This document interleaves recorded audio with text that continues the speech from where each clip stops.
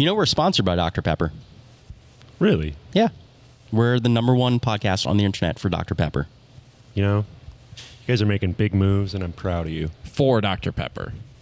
Wait, so you're promoting Dr. Pepper in hopes of getting a... Yeah, we're trying to get the bag. Absolutely. Yeah. Why not? Why wouldn't you be?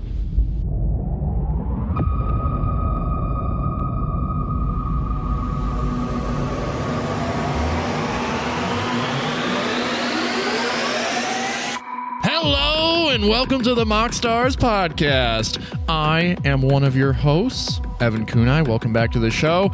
And we've got Christopher Ritter. What's up, Pepperheads? And a very special guest today. We have newcomer AJ Campbell. Hello. Thanks for having me.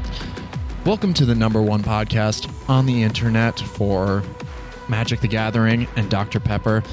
Today, we're doing a very special episode, not only because we have AJ here, but because a question posed by a regular deli goer, Rick, who is a listener of the show now, asked me, how do I get into Magic? Like, how do I, now that I've been introduced, how do I go about becoming a better player, introducing myself, seeing more cards, all that stuff? So that is today's main topic. We're doing the MoxStars Dr. Pepper Presents, the Guide to Magic the Gathering. Yes! Woo!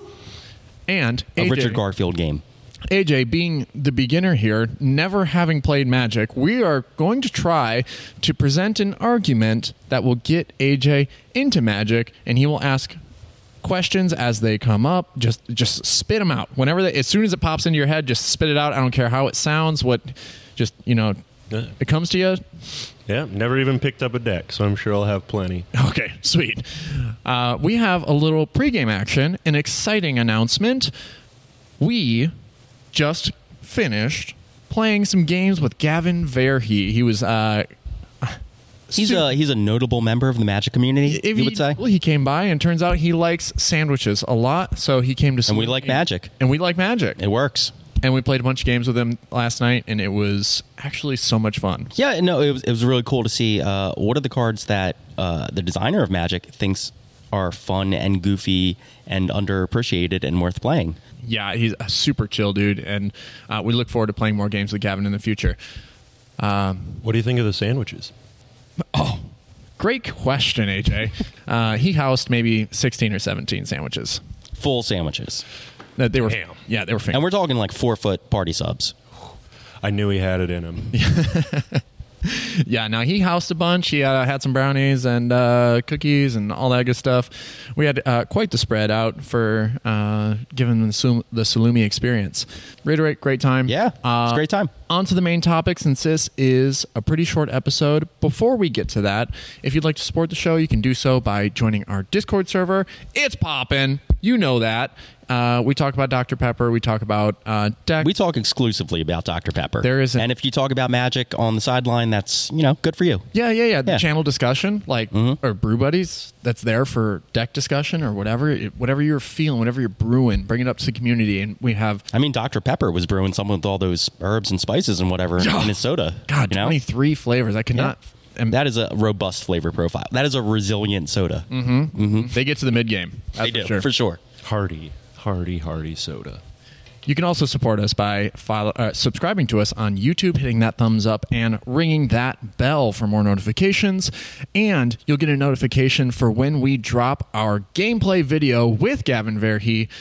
Stay tuned for that. You can also follow us on all major podcasting platforms. Be sure to leave a 5-star review, because we kick serious butt. We're the #1 podcast on the internet. So you can edit this out if we can't say it, but we're going to be at MagicCon, right?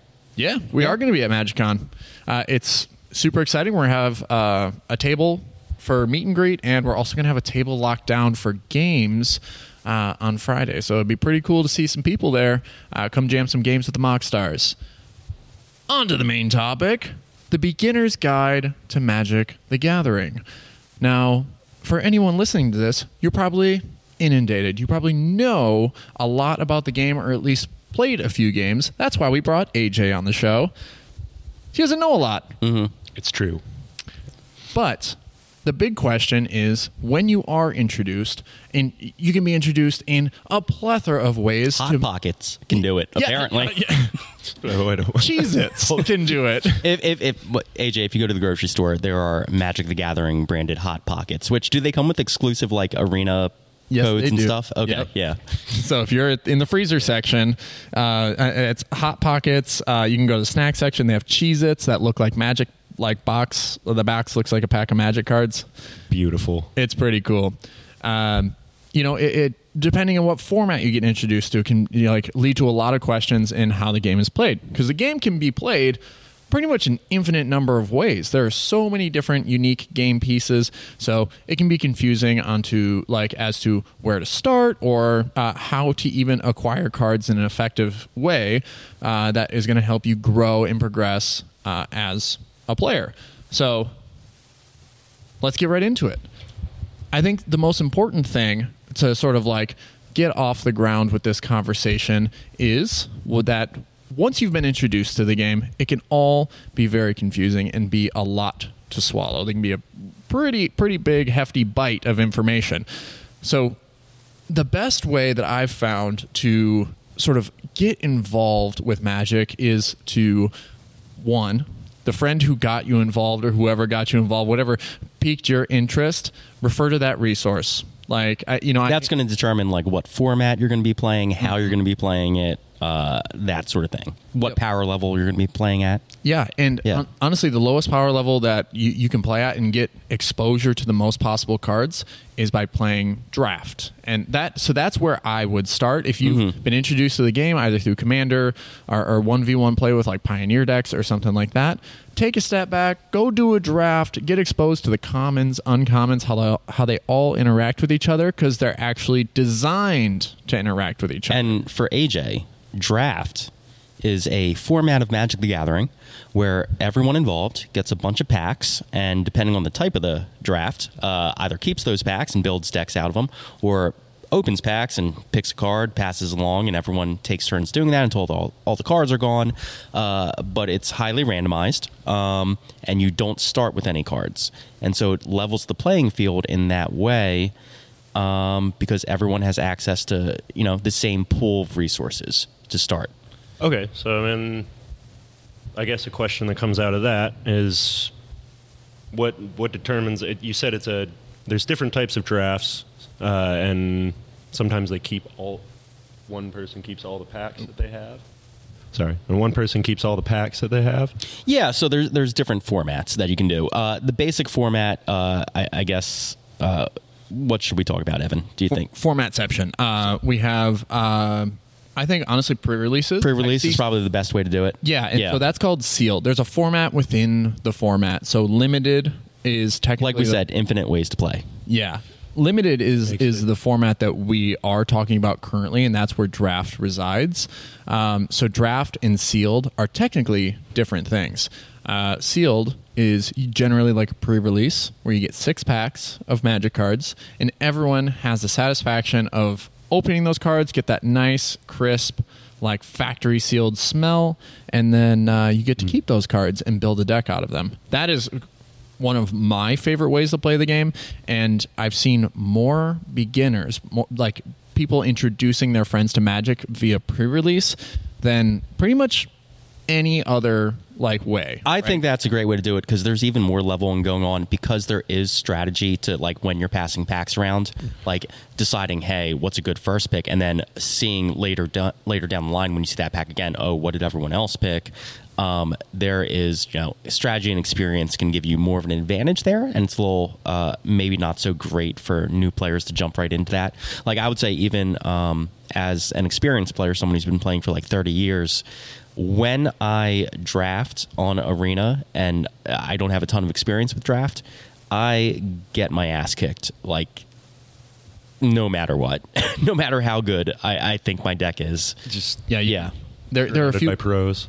Yeah, people who've been practicing with the same set over and over again to min-max their builds. Okay. So there is that level of competition even at the draft level, but pre-release puts you all on the same level and says you're all getting 6 packs and those are the cards you get to keep. Can you trade the packs between each other? Nope. Or is it okay? Nope, you get your cards. Yep, you get your cards, and that's what you get. And so what it does, and why it's such a great way to introduce people to the game, is it helps you build and grow as a deck builder. So if you are not like you are accustomed to the game, you know there's 5 colors in the game. You know that you need mana to acquire, to be able to cast spells. You need certain colors of mana. And so expanding, like broadening your color range to like 3 or 4 colors, even 5 colors, can be dangerous in a format where a lot of beginners exist because they don't quite know how to balance their mana pool or like their resources. So generally, when you start off, you want to build like 1 color, 2 color, just to get a good idea of how the process goes from phase to phase to phase. And then when you get comfortable with that, then you can grow and you can just keep going like, you know what, I am going to play 3 color. You know what, I am going to play 4 color. How many colors are there? There's 5. There's 5? Plus colorless. Yeah. Plus no color. Yes. yeah. Plus the lack of color, which is distinctively not a color for the purposes of the rules of the game. Yeah. Or I think scientifically, I forget how that works. It's Color, the light spectrum. It's some weird thing where the thing about Magic is that you read the card and you do what it says. The wording and the grammar is incredibly important. And so when something says you can add 1 mana of any color to your mana pool, notably, that does not include colorless mana. So you can't add a colorless mana to your pool, which is sometimes a unique rules interaction. Okay. So there's also tens of thousands of pages of rules. Literally tens of thousands of pages of rules. You know, coming into it, as much as I knew, that the extent of my knowledge of Magic was that there were colors. No idea how many or you know what I'd assume it's some sort of type. They have personalities. The different colors are defined largely by what can and cannot happen in that slice of the color pie. Okay. And when something breaks the restrictions of its color, that's kind of a big deal. Or there needs to be a mechanical or lore or some other reason justifying it in general. Okay. Yeah. So you want to look out for those ones that act differently outside of their color. For sure. Like there's a card in, so the 5 colors are black, blue, green, red, white, and then colorless. And so blue is known for interacting on the stack. I think is one of the big things it's known for. And you don't need to get in the weeds on what that means right now. It just means that you can like counter spells and you can, interact with things before they actually resolve or happen, like when we were playing D&D a couple weeks ago and someone cast counter spell on me. The same company that makes D&D makes Magic the Gathering. And so a lot of the inspiration can actually come from those fantasy role-playing games. So if I'm hearing it right, blue cards, right? Mm-hmm. Yep. Used primarily for things that you would want to think ahead with. Yeah, blue is known as like a controlling type archetype.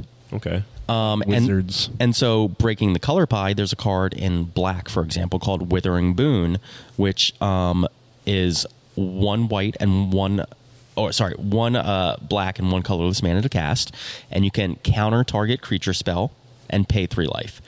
And so, because it breaks the color pie, what has to happen is they have to nerf it. They have to, make it a little bit worse than it would be if it were in its natural color. Okay. Which is why you lose life in the process. I see. So there's a toll to be paid. Yep. Yeah, and that's characteristic of black. And so since every color has a personality, when you're becoming a deck builder, you're going to find that when you mix colors together, you're going to get where green is very stompy, very nature focused, right? Big creatures stomping your face in. You combine that with white and all of a sudden you have controlled nature, in its sort of aspect. So where, blue-red becomes this aggressive control, and stuff like that. So you can combine the colors in ways to create new play styles, to embody your personality more. So it's incredibly, that's the thing about the game that I think all of us who are experienced players love, is the expression that you get through combining these colors and finding strategies that embody who you are as a strategist, as a player, as a person. Yeah, it immediately makes me just think of multi-classing in D&D. Totally. Yeah. Yep. So Like you can be a monk with 3 levels in rogue and 1 level in wizard if that is your personality. Like you can do that alchemy to get there. Yeah. Enough to hide, but I also like to use my fists. Exactly. That does describe you, right? I mean, not totally inaccurately. Yeah, so getting started in draft, great way to start exploring your options there about, like hiding and using your fists. There are also a lot of different ways that you can get involved with the game, and this is going to come down to your community, right? Because your community can be one of the greatest support structures that you have in learning the game, teaching you the game, and showing you resources to develop your knowledge of the game more. So like and with your community too, like probably number 1 is going to be pre-release as a great way for beginners to get into the game, and then with a little more complexity and knowledge of the game, I think another great way is like commander precons. Especially if you're going to pick precons all on the same theme or were released in the same set, and then they're all relatively the same power level. They're complete. It's a different format. It's a 100-card format versus a 40-plus card format for pre-release. And it's a little more complex, right? Because you can only have like 1 of each card. The cards run from the entire history of Magic. So there's different mechanics at work. There's more obscure things going on. Just overall more complexity going on. But still friendly to beginners at certain levels, and especially with the precons. Like that's the whole point. Okay. Right, and this is a format that I would say you level up. You level up to. You want to level up to this, just because there are ways to search your library for certain things, and the decks are larger than normal. Where like in draft you would create a 40-card deck. This is now 100 cards, and so your knowledge of how the game works and stuff like that would be it would have to be a little bit greater in order to play the deck effectively. Now you can learn the game by playing Commander, but it is a lot of exposure to a lot of new things.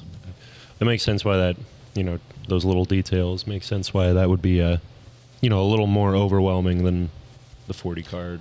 But yeah. And you said it goes with Commander, it goes through the history of Magic. What is there a I just mean the card pool is so much larger.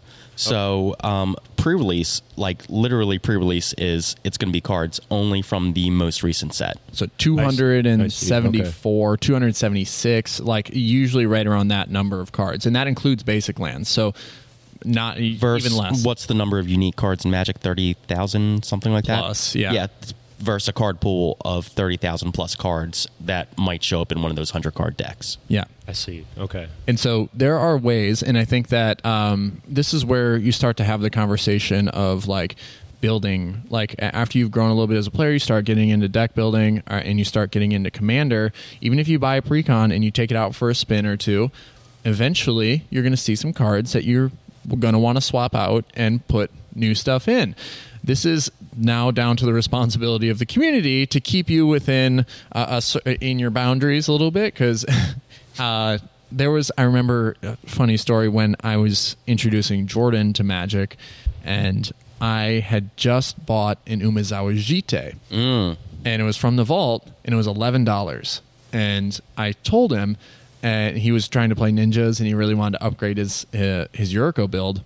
And I told him, I said, this is a great card. Sure, it's really good in Atraxa. That's the deck I have right now. And what I don't want you to do is I want you to really consider Ritter's Warning and realize that you're about to spend $11 on a piece of paper. I am not going to encourage you to do that. It's one of those things that is a slippery slope. When you spend $11 on something, then $13 becomes justified. And so also, as what's a recent card that you've picked up that, if we want to talk about the slippery slope? Yeah, like cash spent on something? on a single card. On a single card. Just so you know what you're potentially getting into. Yeah. And this isn't even the most expensive card that you're going to want access to. Right. And so there was a point in time where I was building for tournament, and the rest of the deck itself was worth about $8,000. And so I looked at that, the total cost, and I looked at the card that I wanted, and I like shiny cards. And so in the snap of a finger, I justified paying $70 for a Judge Foil land tax. And does it being shiny add anything to its usability, its effectiveness? Nope. Nope. Although maybe I will say there is a thing. I'm a strong believer that pilot is more important than deck. And so Pilot. But the person playing the deck is more important than the contents of the deck. Okay. And so I have a personal theory that people play better when they play with cards that they like. And so there's limits to that. You have to play mostly good cards. But if you know that you can top deck your favorite card and it can kind of be okay, you're going to be a better player and you're going to make better decisions. That makes sense. Yeah, you become more comfortable with strategies the more you play them. And just so you know, the cards are more effective when they're foil. Thank you. Oh. And the reason being, I play 3 colors pretty much exclusively, and it's red, green, and white, Naya. And it's just because that is the set of colors that embodies who I am. And so now that I've been playing it long enough, I have an insight into that strategy, or I know my lines of strategy better than my opponents who are trying to counter my lines of strategy, so I can actually more effectively, I guess, work around those things. So okay. As you learn and develop, you'll consistently play. You should play all 5 colors to figure out who you are, right, as a player.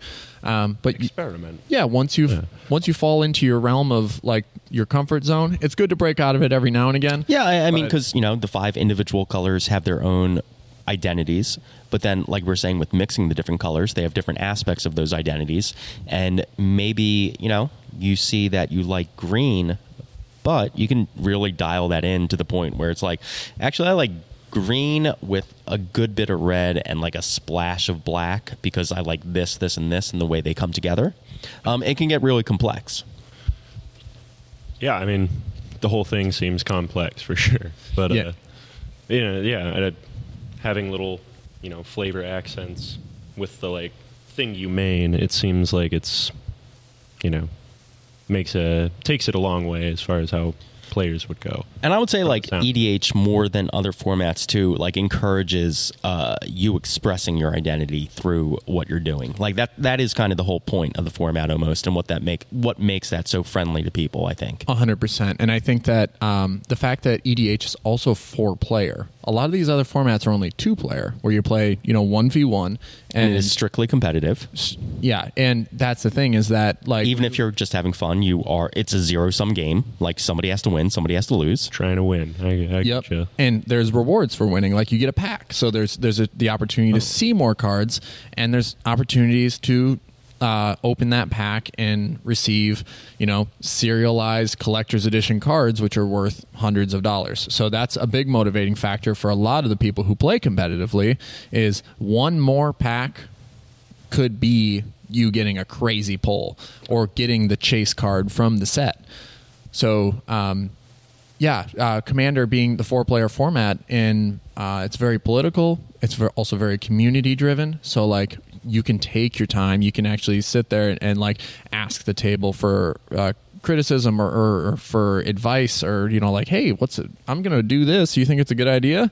And they can sort of help guide you as a player. I would say it's more like D&D, where D&D is not a game so much as collaborative storytelling, right? Mm-hmm. Everyone's getting together to go on this journey together, and that's EDH is similar in that way, except for there is ultimately a winner of the individual game. 1 out of 4 people only one person can win.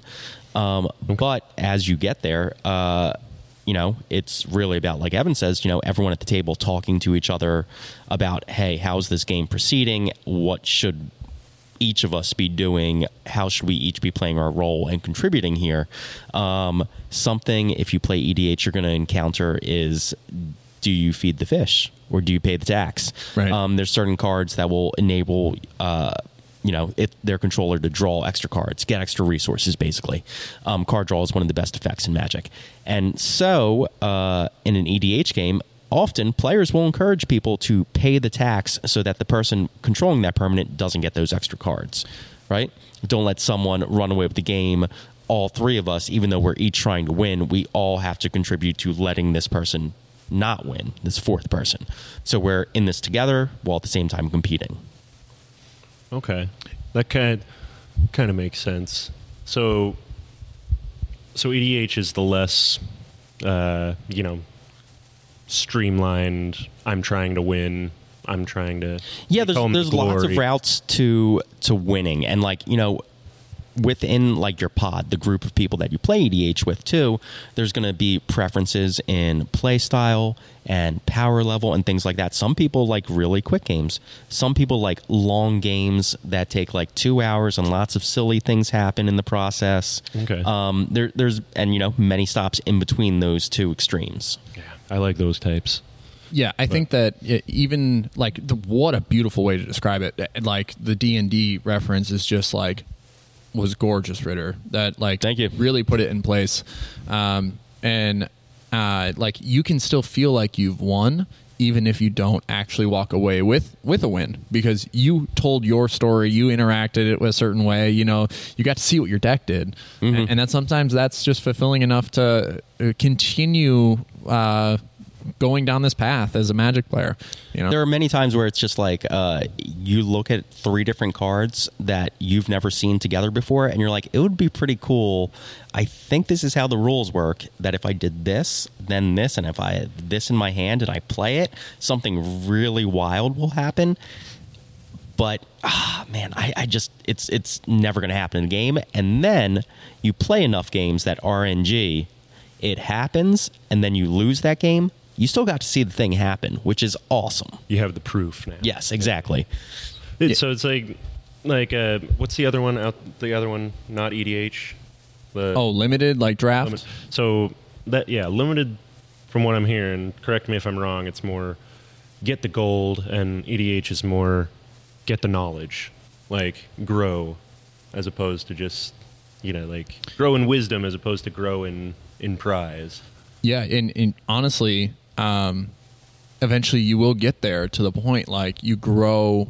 You get there, you gain the knowledge, and eventually you get to the point where we've talked about this on previous episodes, where the card pool starts to shrink because you start seeing the good cards, the ones that you like to play the most, and all of a sudden your spectrum of strategy until new cards are released sort of narrows, because you figure out and then that's when you start going for the gold. That's when you start playing for satisfaction of potentially winning a game. Okay, that's not everyone's path, though. Yeah, I don't know what point I was about to make. Continue. I can also describe... Wait. No, keep going. Well, you probably stopped me from describing EDH in a much worse way. I can describe it in reference to Star Wars Episode 1 if you'd like. I know it. Phantom Menace. Oh, yeah. You're familiar with the film. Oh, yeah. Oh, of course. Do you remember when Anakin Skywalker is pod racing? Who could forget? One of the greatest sequences in cinema. And... Yeah. Big Sebulba fan. You're a big Sebulba fan? You're going to love this reference. Okay, good. So when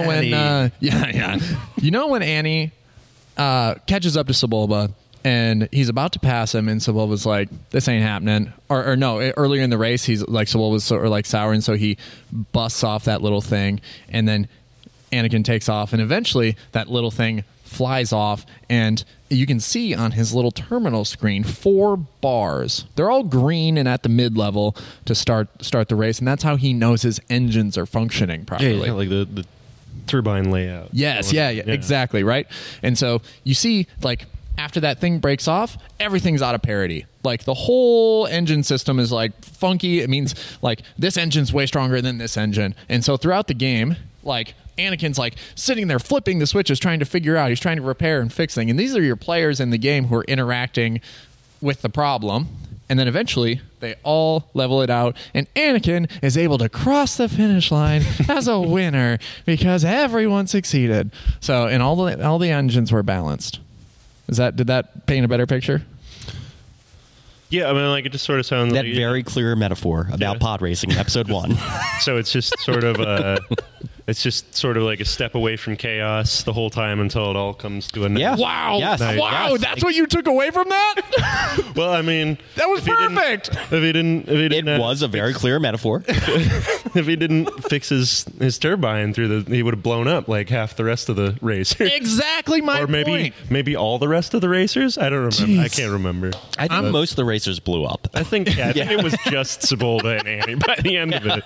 There's a pretty big body count in pod racing. A lot of casualties for Yeah. two racers. Well, life is cheap on Tatooine, as we know. we do know. Wow. Man. Okay, so It's getting heavy here. yeah, as there are a lot of other formats in the game, and you can also be introduced to the game and grow within these other formats. EDH just happens to be the largest, most popular format at the moment.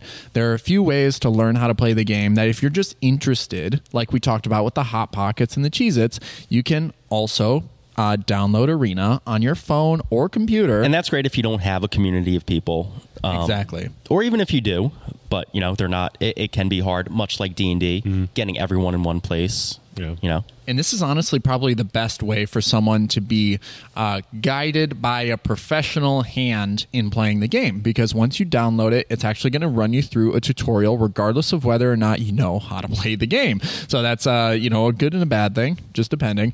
But it's going to show you how to tap for mana, how to use your resources, and then it's also going to teach you how to manipulate the stack or how the stack works, and teach you every single phase of the game as well. So there's all of these things that come together. Turn order, like how you progress through turns, untap, upkeep, untap, upkeep, draw, main phase, combat, main phase, end step. Jargon.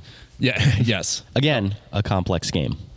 Which is why you need these different inroads, limited and EDH and Arena, to kind of dip your toes in, because it can be super overwhelming if you're new to it. Mm-hmm. And so this is where the conversation of constructed comes up, and that's a whole new term. Yeah. I mean, just everything you've thrown at me is, it's not overwhelming, but definitely could dig into more understanding. Right. Yeah, and so I think I'd have to play though. Right, and we'll get you a deck. All right. We'll make you dive right into EDH. So I'll come with you whatever game store you go to. Nice. Let me know when you're going, and I'll come with you. We're going to Phoenix. But constructed format is actually 60 cards, where limited draft was 40. This is 60. EDH is 100. And this is a format where you can have 4 copies of any card in the deck. And this is probably the most common way that people were introduced to the game before Commander became the most popular format, because it was a way to refine strategies so that you could actually give someone a deck and say, this is what the deck wants to do. This is how it wants to take steps forward. And that was a great way to teach players how to play the game. It's honestly how I learned how to play the game. And look at me now. Right? Right? Yeah.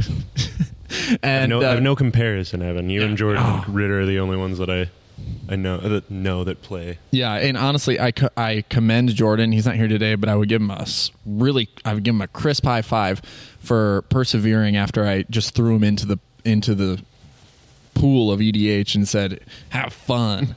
Well, I mean, kind of that is though the format that was probably like most suited towards Jordan.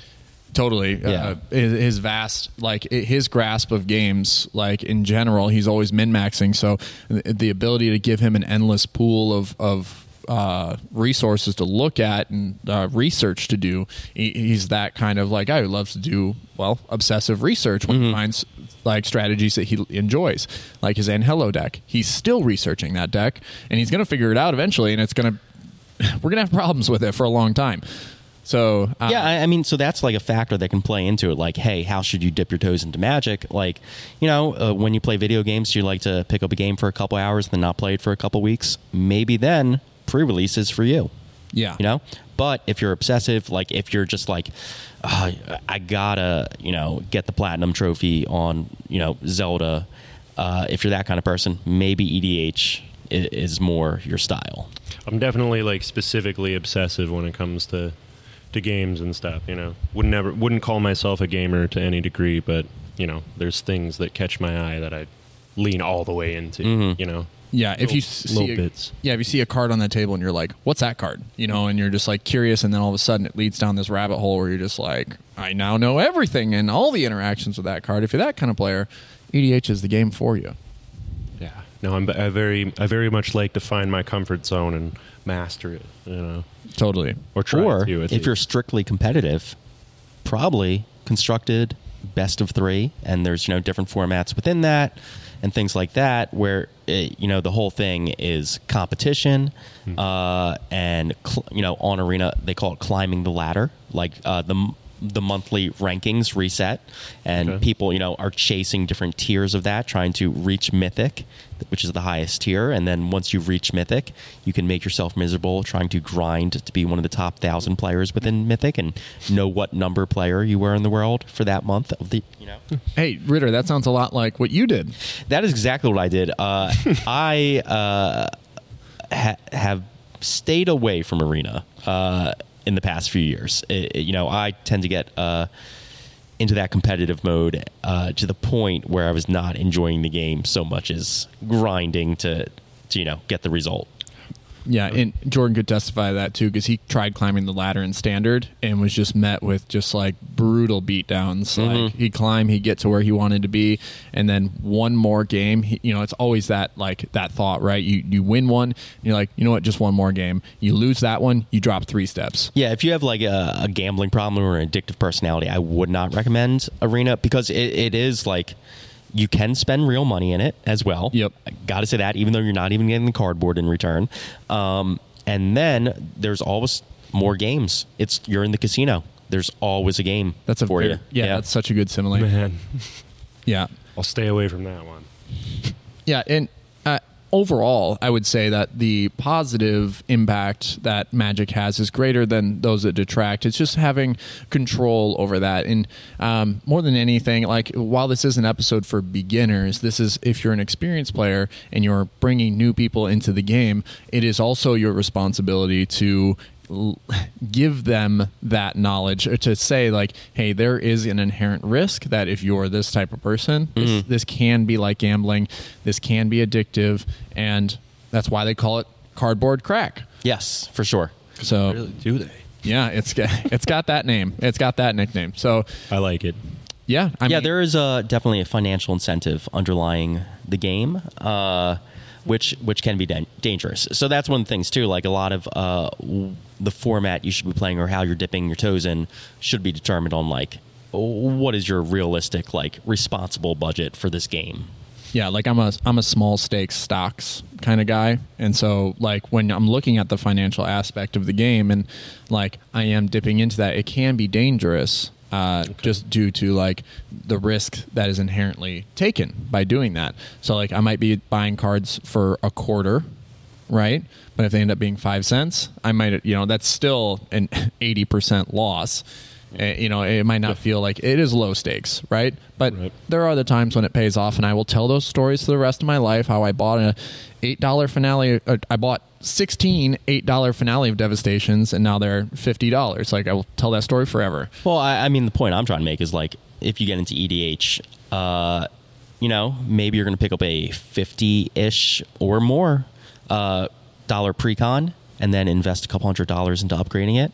And then hopefully you like that deck still, and you keep spending those hundreds of dollars, though, upgrading it.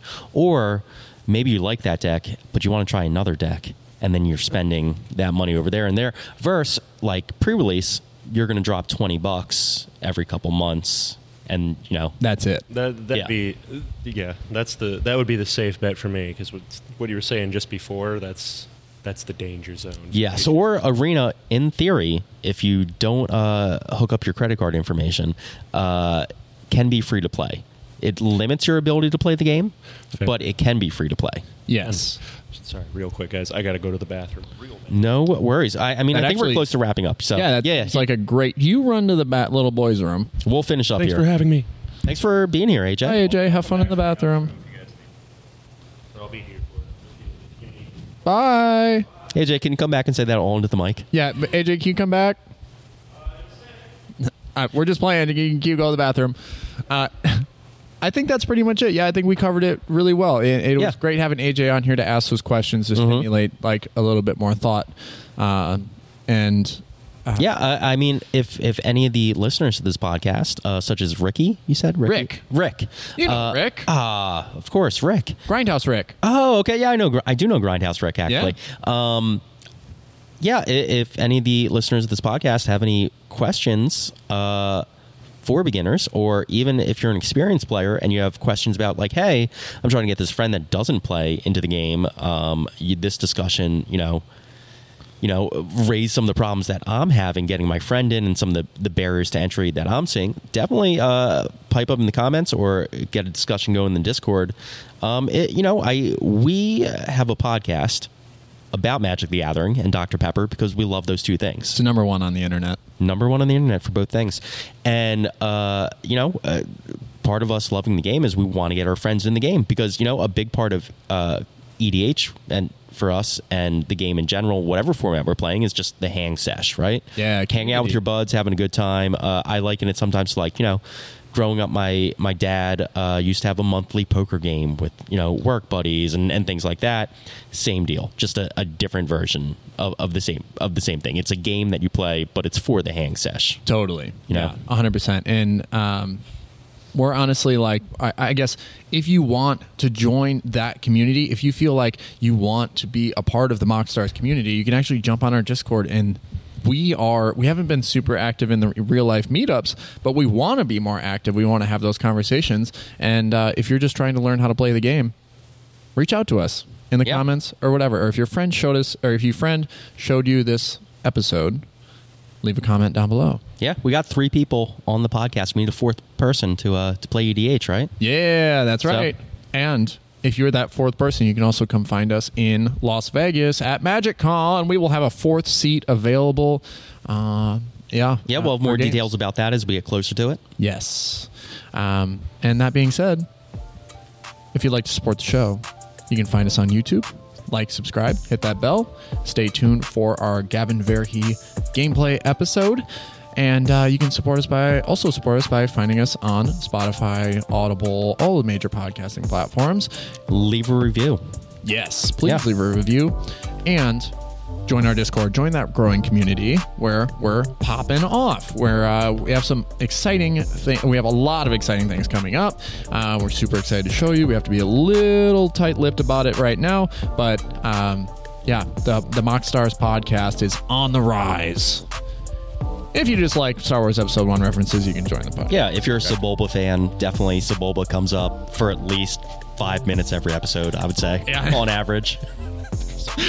All right. Man, I'm late to the party. All right, we got to get out of here. AJ, you're too late. All right, bye. Bye.